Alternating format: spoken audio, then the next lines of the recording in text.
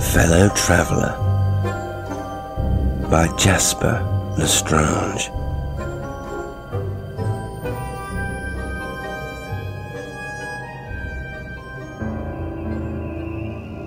I was driving, but I am not sure where to.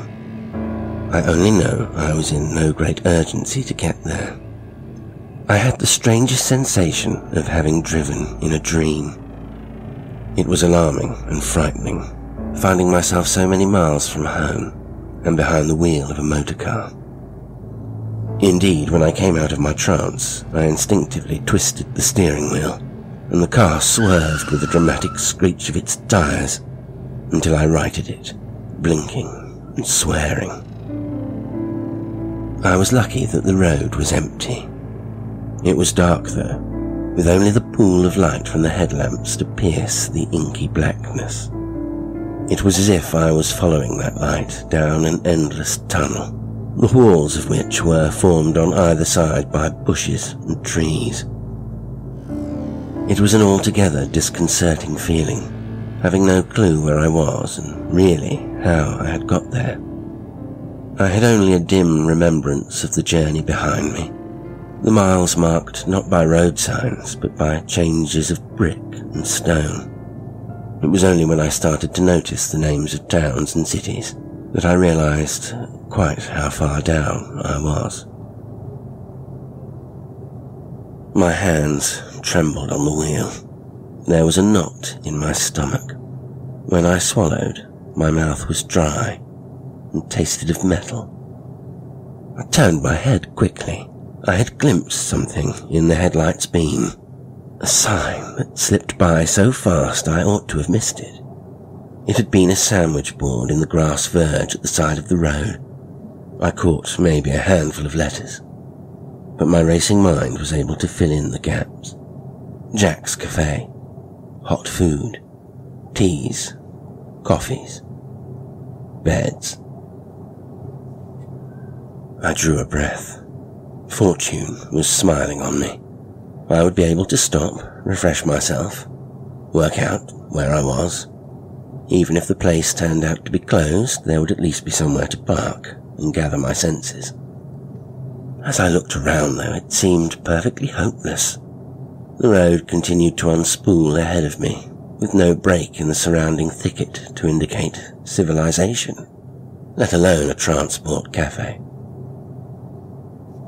The minutes and miles passed, and I began to wonder if I had either missed a turn-off, impossible, or if I had misread or even imagined the sign. Then another thought struck me, that perhaps the sign had been a deception of some kind, a cruel practical joke, and I felt suddenly, inexplicably, ridiculously angry, my fingers tightening on the wheel. That anger was almost immediately dispelled, however. The road opened without warning, and another, much bigger sign for Jack's indicated the turn right into a spacious forecourt. I cannot adequately describe the sense of relief, for the change from the dull thrum of tyre on blacktop to the crunch of gravel under my wheels was comforting beyond expression. But although the place was not especially well lit, after so long in the oppressive gloom, it dazzled. The building was larger than I had expected, and shrouded as it was in partial darkness and the shadows cast by looming trees, somewhat hard to make sense of. There was a low, flat-roofed portion at the front, a more recent addition judging by the brickwork, and mounted on the overhanging lip of the roof were variously coloured light bulbs, in a not perfectly alternating sequence of red, yellow and green.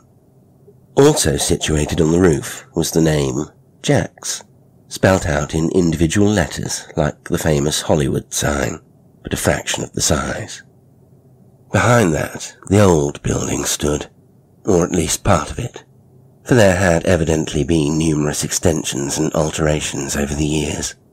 These different sections jutted out at surprising angles, and some of them climbed upwards into spire-capped turrets, giving the bizarre impression of a Black Forest castle, leading a double life as a British greasy spoon. I followed the track that led around to the rear of the establishment, to a large parking area. There were 2 lorries parked close together, and a moped, but otherwise it was empty. It was with intense relief that I brought the car to a standstill and turned off the engine. I unlocked my fingers from the steering wheel and heard the tiny click of bones as I flexed them. My back was stiff, as were my legs. I felt impossibly tired, but horribly awake too. Every nerve on edge. Outside the car, I stretched and moved my head from side to side. I glanced over at the 2 lorries and wondered if their drivers were in the cafe or inside their cabins. Everything was dark and silent, save for the hiss of rustling leaves from the surrounding forest. Then I noticed there was a large outbuilding. I could just perceive the sign for toilets and washing facilities. I made my way back to the entrance. The need to quench my thirst had become urgent, and although I am not by nature a sociable person, so had the need to set eyes on another human face. That the outside lights were on was a good indication that I would soon be satisfied on both scores. Even better was the light within that showed through the glass panels of the front door. But it was impossible to see further inside, for the glass was emblazoned with all manner of stickers and notices.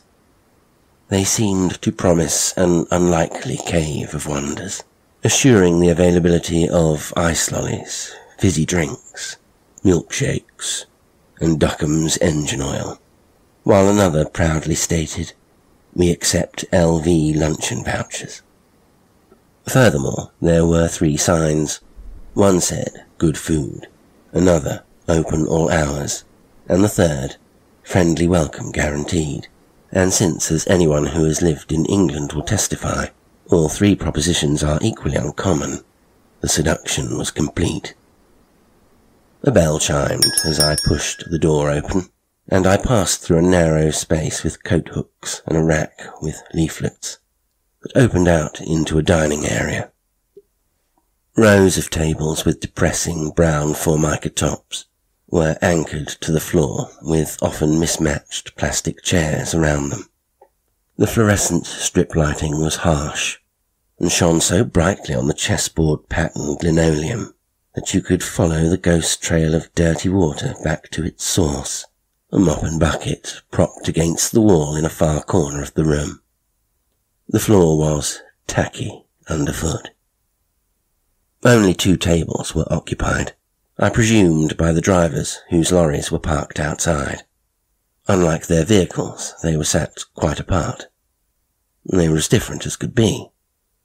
The first, sitting nearest the entrance, wore the blue overalls of a motor mechanic and a grimy peaked cap. He was lean, haggard-looking, brown from sunshine and filth. He raised his head to grunt at me as I passed, and then returned his gaze to his cup of coffee, staring into it as if some mystery could be lurking just beneath the black surface. In one dark, leathery hand, apparently forgotten, he held a half-eaten sandwich, the white bread stained by oily fingerprints. The other man sat nearer to the counter I approached.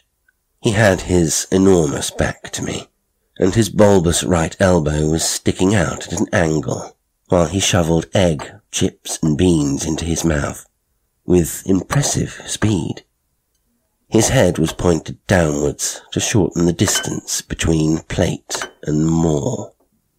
He did not acknowledge me, but as I waited at the counter, I heard him put his knife and fork on his plate, and then the scrape of his chair as he got up to leave. I could hear sounds of angry activity in the unseen kitchen, but nobody had yet appeared to serve me. Instead, I drummed my fingers on the countertop, my eyes wandering first to a jar hopefully labelled tips, containing some foreign-looking coins, a shirt button, and some pocket fluff, and then to a poster on the wall that advertised Pall Mall cigarettes. I could not have told you at that moment what exactly it was that caught my attention.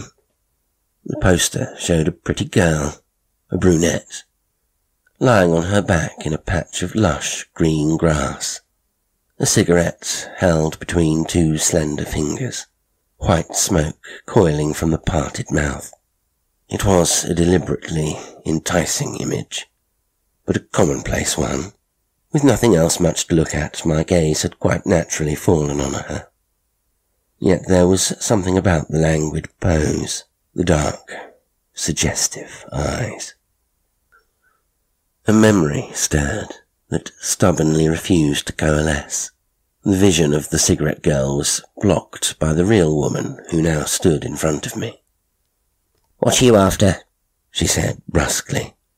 She was grey-haired and grey-faced, and lacked both the physique and demeanour to carry off the pale pink waitress's uniform she was no doubt required to wear.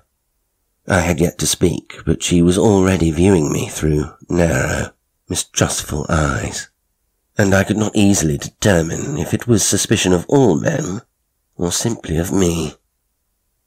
I decided not to compound her suspicions by asking where I was. It would sound odd, and besides, I already had a rough idea, even if I could not say exactly. Instead, I asked for a cup of tea, which my waitress promptly fetched and set down with such ungraciousness that I even gasped. So much for a friendly welcome, I thought. I took a table, adjacent to the one at which the fat lorry driver had been sitting. His plate was still there, more or less scraped clean, with only the faintest orange smear of baked bean juice to show its use.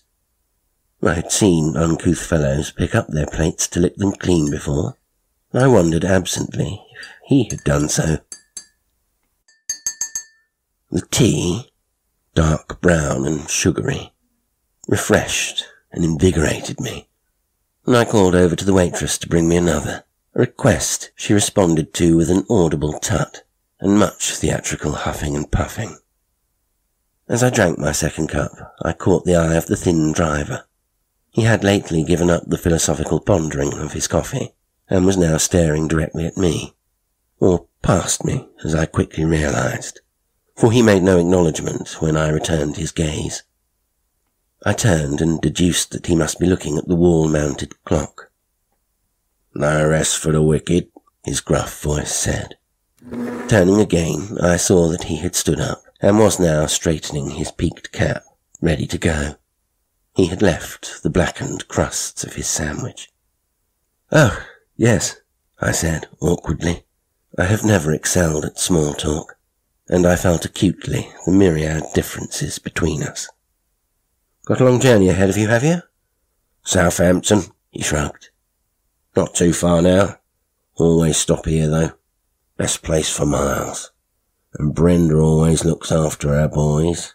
"Don't you, Brend?" he called out, adding with a wink, "in more ways than one." "Cheeky sod," she called back, and when I looked over my shoulder, I saw that her face was now arranged in a manner meant to be provoking and flirtatious. The hand on her hip was clutching a rancid tea towel.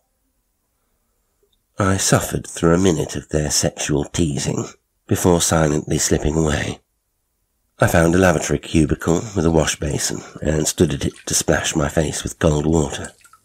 Lingering there in front of the mirror, I studied my reflection. What was I doing? I asked myself. Was I heading somewhere, or running away from something? Again I saw and heard fragments, puzzle pieces trying and refusing to come together. A woman, beautiful like the one in the picture, raised voices, an argument of some kind. Another splash of water, and she was gone. Cursing the power of advertising, I put a coin into the cigarette machine outside the cubicle, but the damn thing refused to dispense. The metal knob you pulled to make the cigarette packets drop into the drawer was stiff and would not budge. I ended up slapping the wooden side of the machine with my open hand, to no avail. I stared at the machine in disbelief. wondering how it had the nerve to be so solid and useless. And the next thing I knew, I was shaking it violently, cursing under my breath. For in that moment, the cigarette machine signified every bad, stupid and unjust thing that had ever blighted my life. And I shook and shook and shook. I think I might have shaken the thing from its moorings, had Brenda not come along and shoved me to one side. "Which ones?" she barked, and I pointed to the navy cuts. Of course, she pulled the knob out effortlessly, and we both heard the packet landing in the drawer. "Sorry," I started to say, but she thrust the cigarettes at me and gave me an admonishing glare before storming off. The glare told me I had confirmed yet again all her worst conceptions about men. I left some spare change on the table next to my empty cup and headed back outside, my eyes trained solely on the door lest I make eye contact with the waitress again. When I was outdoors, I lit a cigarette and puffed on it and walked back round to the car park. I had by no means drawn a plan of action, but I was adequately refreshed and ready to get going. I should head home, I decided. Whatever insanity had brought me here seemed now to have passed. My resolve seemed to dissipate as I neared the car, however. The gnawing anxiety in the pit of my stomach returned, and then I thought of something, and my hand went to my lips as my mouth fell open. Fiona, I thought. The girl I had been seeing. I realized that she had a look of the Pall Mall girl. For a split second I saw her lying on her back, the way the girl on the poster had been, but with an added detail. Blood. Just a trickle, coming from a cut on her forehead. The eyes were fixed on me, not seductively like the poster girl, but pleadingly. And her hands. Her hands were... I blinked, shook my head, and the picture went. Still trembling, I slid into the driver's seat and turned the ignition. Nothing. I kept trying, but the car would not start, and I half wondered if Brenda the waitress would possess a similar magic touch with motor vehicles that she had with cigarette machines. Instead, I thumped the steering wheel once, and once more for good luck. Then I got out and paced while contemplating my next steps. The obvious thing was for me to go back into the cafe, find out if Brenda had the number of a nearby garage, and give it a call. It was late though, so it might be difficult to get hold of anyone. Then I remembered the sign had said, beds. If there was a room available, I could stay the night and sort the car out in the morning. But another idea presented itself. One of the lorries was still there, parked up across from me. Perhaps the driver was there in his cabin. He would no doubt be knowledgeable about motor vehicles, and if it was a flat battery, he would probably be able to give me a jump start.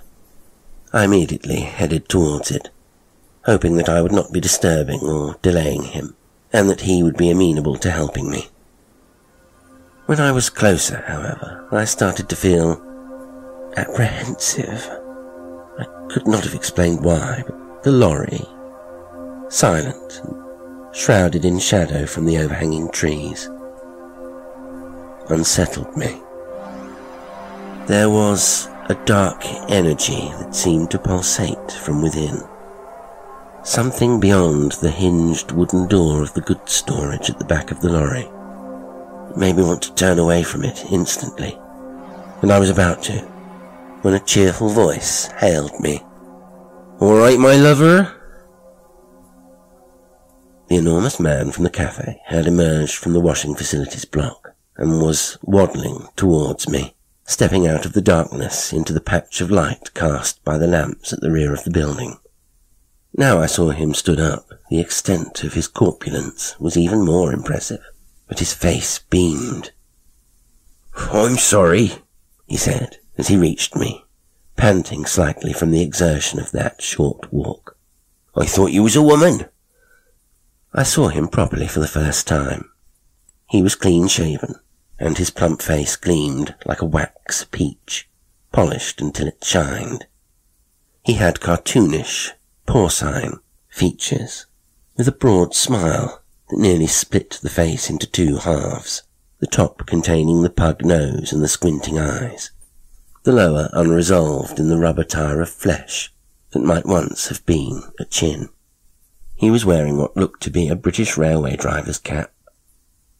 Unlike the thin driver I had spoken to, whose dirty overalls were as lived-in as his face, this fellow was clad in clean denim dungarees and a smart red, white and blue checked shirt that must have been tent-like, but was tucked neatly into his waistband.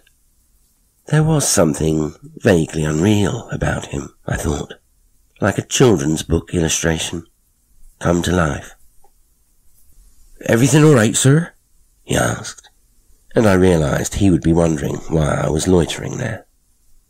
"No, I'm in a bit of a jam," I said. "Bloody car won't start." The expletive was for his benefit. He took the black cap off to reveal a crop of sheep-like woolly hair, and scratched his head. "That is a bit of a bastard," he said sympathetically, and I noted the West Country burr in his voice. "I don't suppose you could—" "Oh, aye, sir, by all means I can take a look," he offered, already heading over to my car.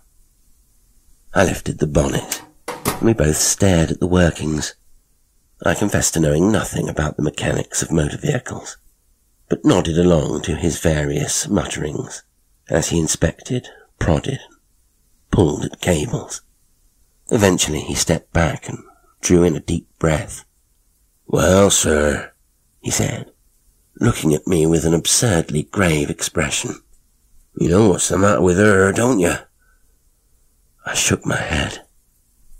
"She's buggered," he said.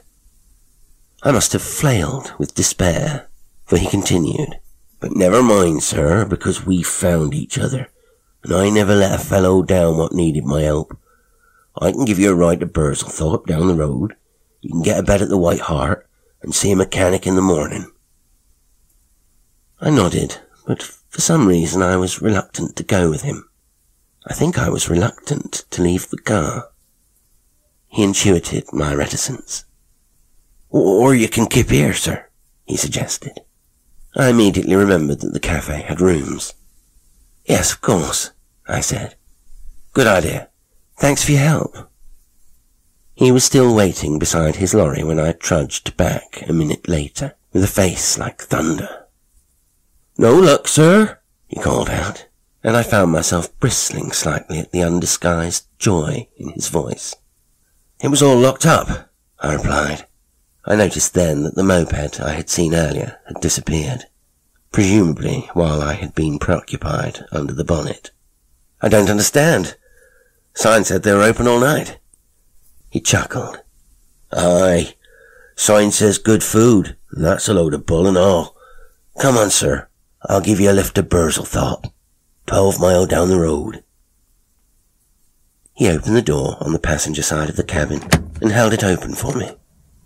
Up close he smelled of soap and rubber, engine oil and furniture polish, and his pudgy hand patted the small of my back as I clambered in.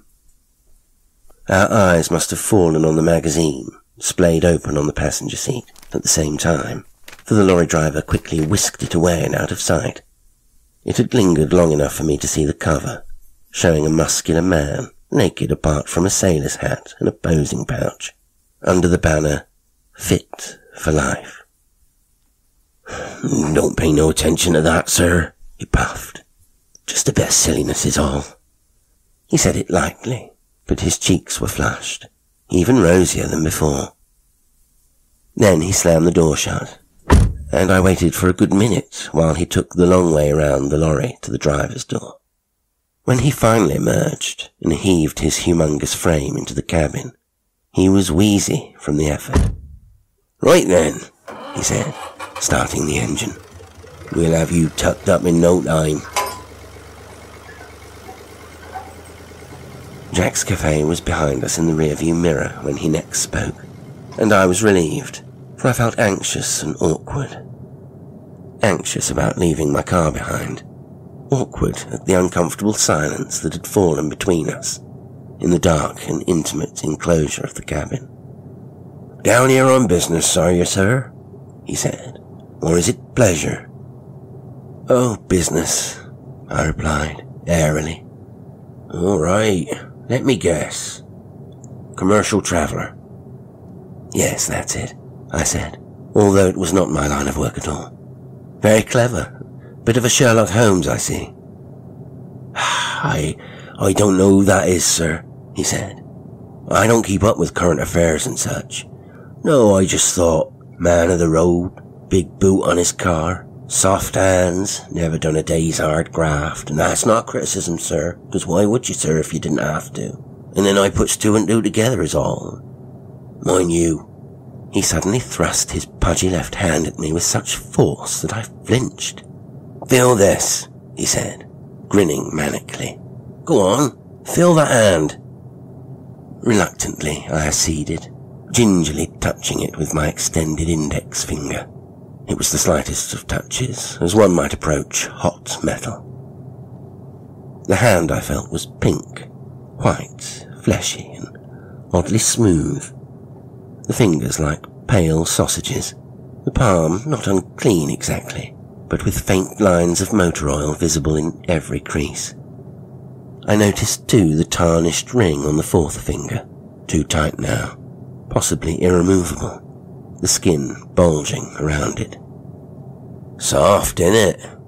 he said proudly. "Bet you didn't expect that. Do you want to know the secret?" I stared at him blankly.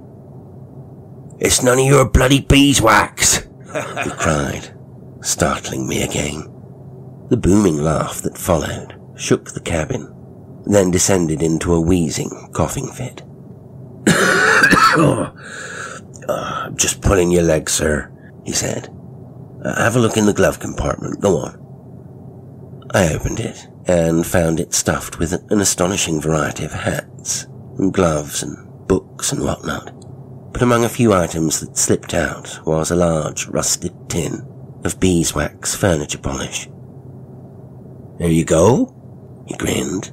"Bloody beeswax, and you've never felt hands so soft, have you?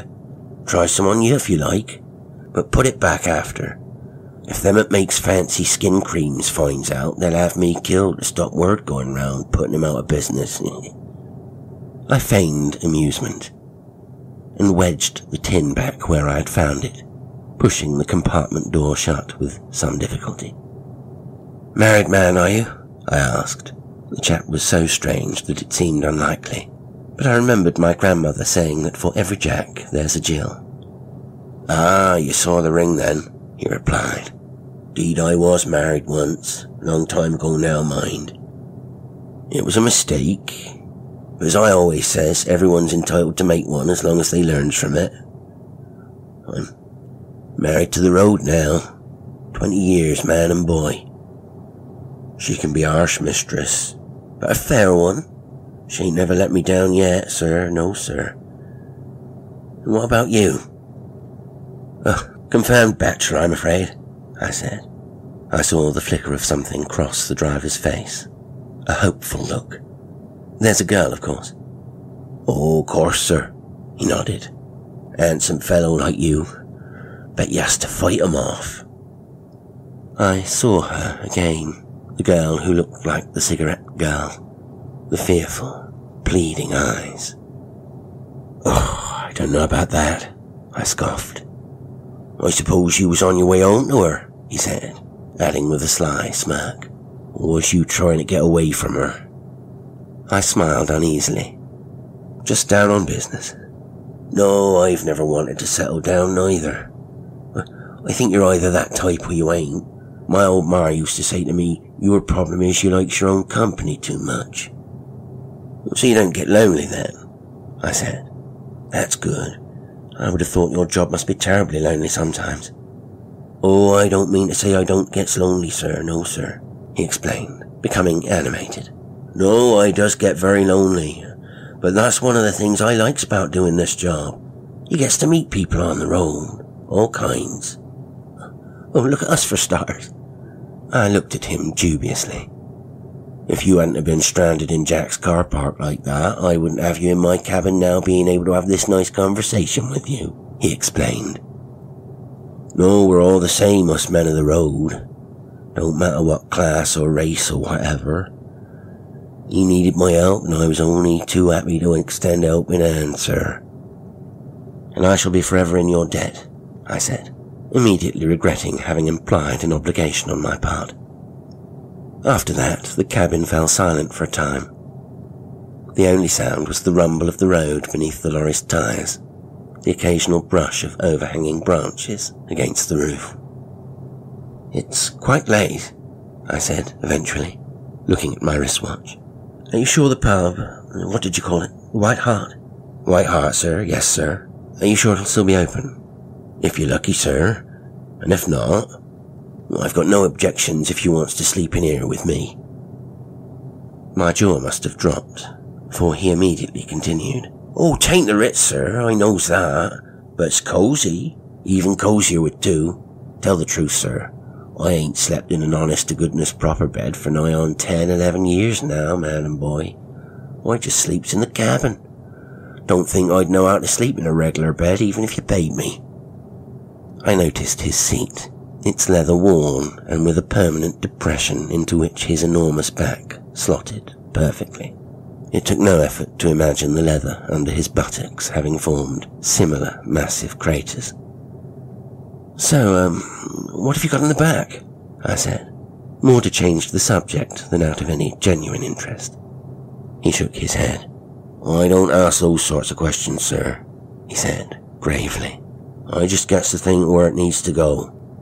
But surely you have to get out and unload. No, sir, he said, still shaking his head. No, I don't play no part in that, sir. No, they pays me to drive. I don't stick my nose in where it ain't wanted. See, funny thing is, I'm not a curious fellow, sir. Not by nature. I've never been what you might call a deep thinker. Mind you, that's probably why I drives this flaming lorry and you... Paused. What did you say you did again, sir? Commercial traveller, I replied quickly. That's it, he said. And for the first time I saw a trace of something in the face that was hard to define. Something not necessarily sinister, but purposeful and steely. I looked desperately out of the window, hoping to see a road sign or something to indicate we had nearly reached the town, but there was nothing. Next I glanced down into the footwell, and could just make out the outline of an object resting on the floor between my feet. Absently I nudged it with my shoe, bringing it out of the shadow and into the light, just enough to see it was a knife of some sort. A flick knife. Must have fallen out before when I had opened the glove compartment. She good looking then, he said. This girlfriend of yours. She got a name? Fiona, I said, looking up. Fiona, he repeated. Bugger me, what a coincidence. I hadn't heard of that name. She weren't good looking, mind. Ugly as sin. You should have seen the bloody size of her too. Fat as you like. Dead now, of course. Fell down the stairs, God love her. The words hit me like a lightning bolt. He was still talking, but my mind was elsewhere. Memory had returned in a tumble of sounds and images that came so suddenly, I nearly recoiled from the force. I knew now that I had been with Fiona at her flat. No, at my flat. And there had been a meal, music playing, wine poured. I saw her vividly now, stunning in a black dress, the same seductive smile as the Pall Mall model. But I had said something that upset her, and I had misspoken, and she had taken it the wrong way. The way girls like that always do. Getting all high and mighty. And then, the argument. She was walking away, storming out, and I grabbed her by the arm. We were at the top of the stairs. I'm not sure what happened next, but she was falling down the stairs, and when I caught up with her, she was bleeding, in pain, but the look in her eyes was all fire and accusatory. It said, "You did this. You." And then I put my hand over her mouth and pressed. "Everything all right, sir?" I blinked the horrible image away. "Yes. Just tired," I muttered. "Are we nearly there?" I looked out of the window at my side, but it was difficult to see much. It was so dark. But the sound of the road had changed from tarmac to grit and grass. Ahead, through the windscreen, in the headlights' gleam, I saw only a dense mass of forest. We had stopped. The lorry driver turned the engine off, and with it the lights. The world around us was plunged into darkness. "Where the hell are we?" I snapped. "Oh, I'm sorry, sir," he said. "I hopes you don't mind."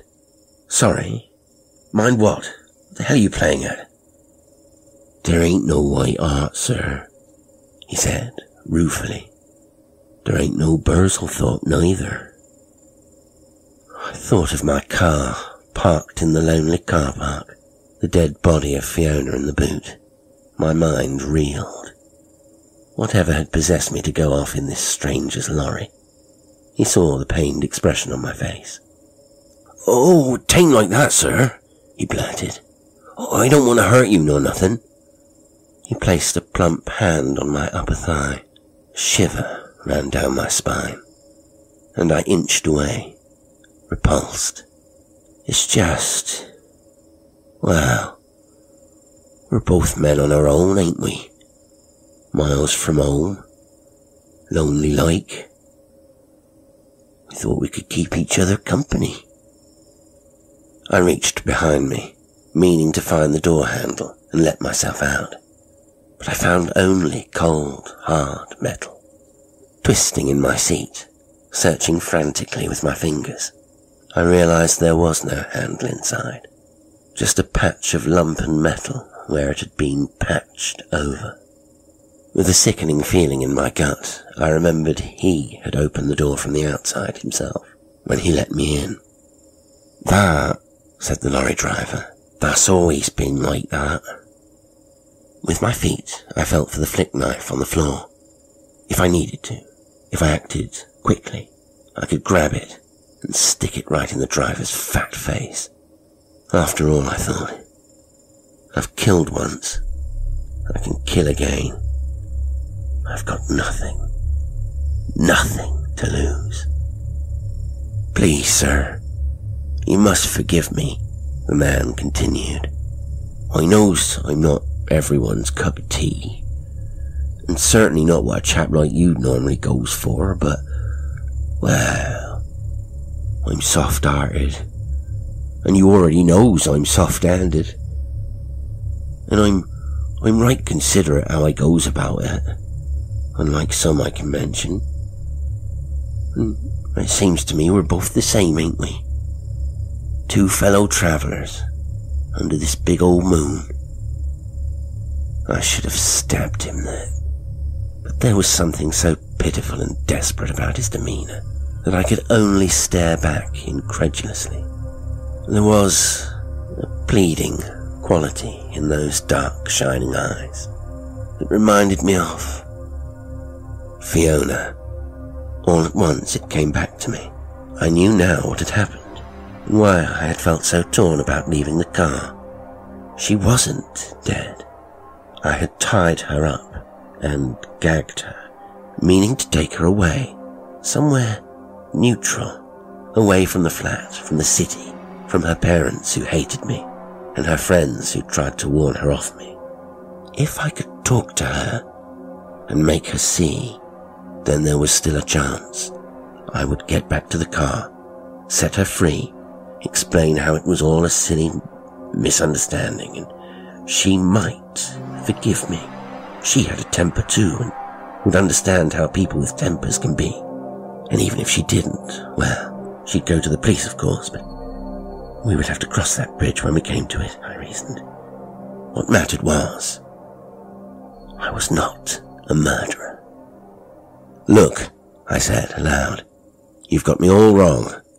I'm not that way. No one is at first, he said. It's the road what does it.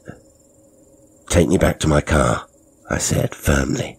And if you don't want to do that, let me out and I'll bloody well walk. Oh, go on, sir, he said.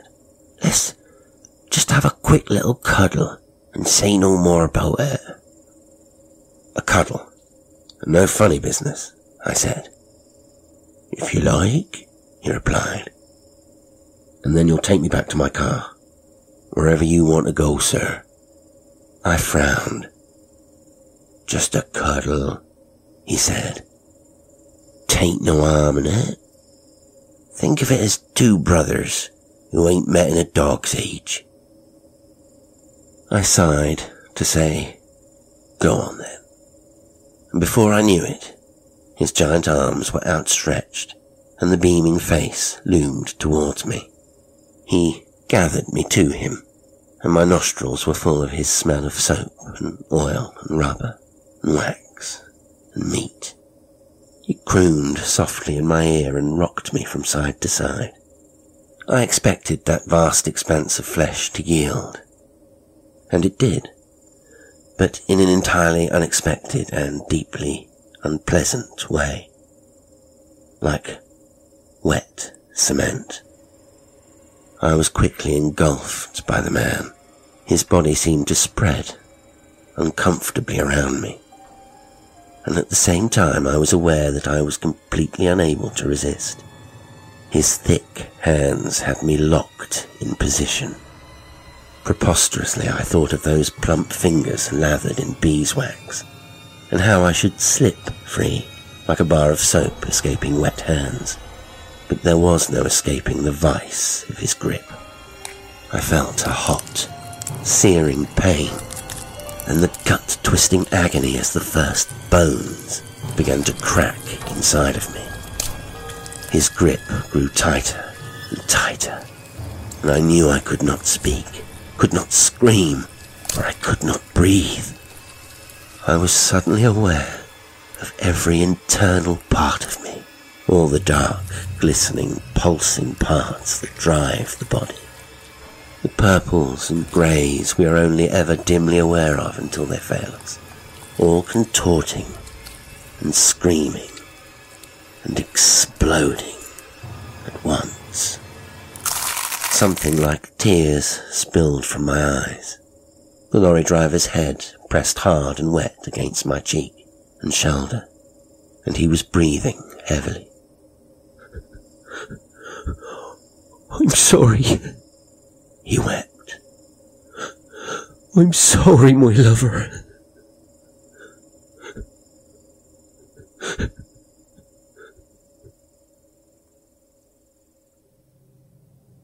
The lorry driver has put 70 miles between him and the events of the night before. What is left of the man is in the back of the lorry, apart from his nice watch. That was too small to fit around the driver's fat wrist, so it sits on the dash, next to the railwayman's hat. Another souvenir. Really, he has no use for a watch, for he can tell the time by how hungry he is. For the lorry driver, loneliness and hungriness are not two feelings he has confused. They are one and the same. He thinks about the man's car, and vaguely wonders what type of selling the man was involved in, and what prizes he might have found if he had looked in the boot. It is idle speculation to pass the time. He is not curious by nature. The car is for someone else to discover, hours from now, even a day, maybe longer. A song plays on the radio, already an old song. It is a song he knows, He sings along cheerfully. I'm a man of means by no means. He is cheerful because of the sign he passed 3 minutes ago. The sign saying, services, 2 miles. The click, click, click of the indicator.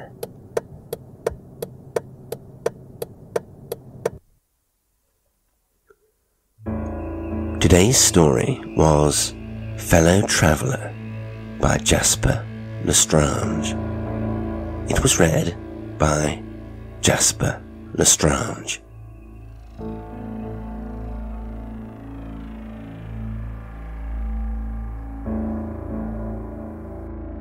If you enjoy the show and would like to support me, there are several ways you can do so. You can make a one-off donation through Ko-fi. You can join as a YouTube channel member or become a patron on Patreon and make a monthly contribution, gaining access to exclusive content. Liking, commenting, sharing and subscribing all help the channel grow. Thank you for listening, and until next time, sweet dreams.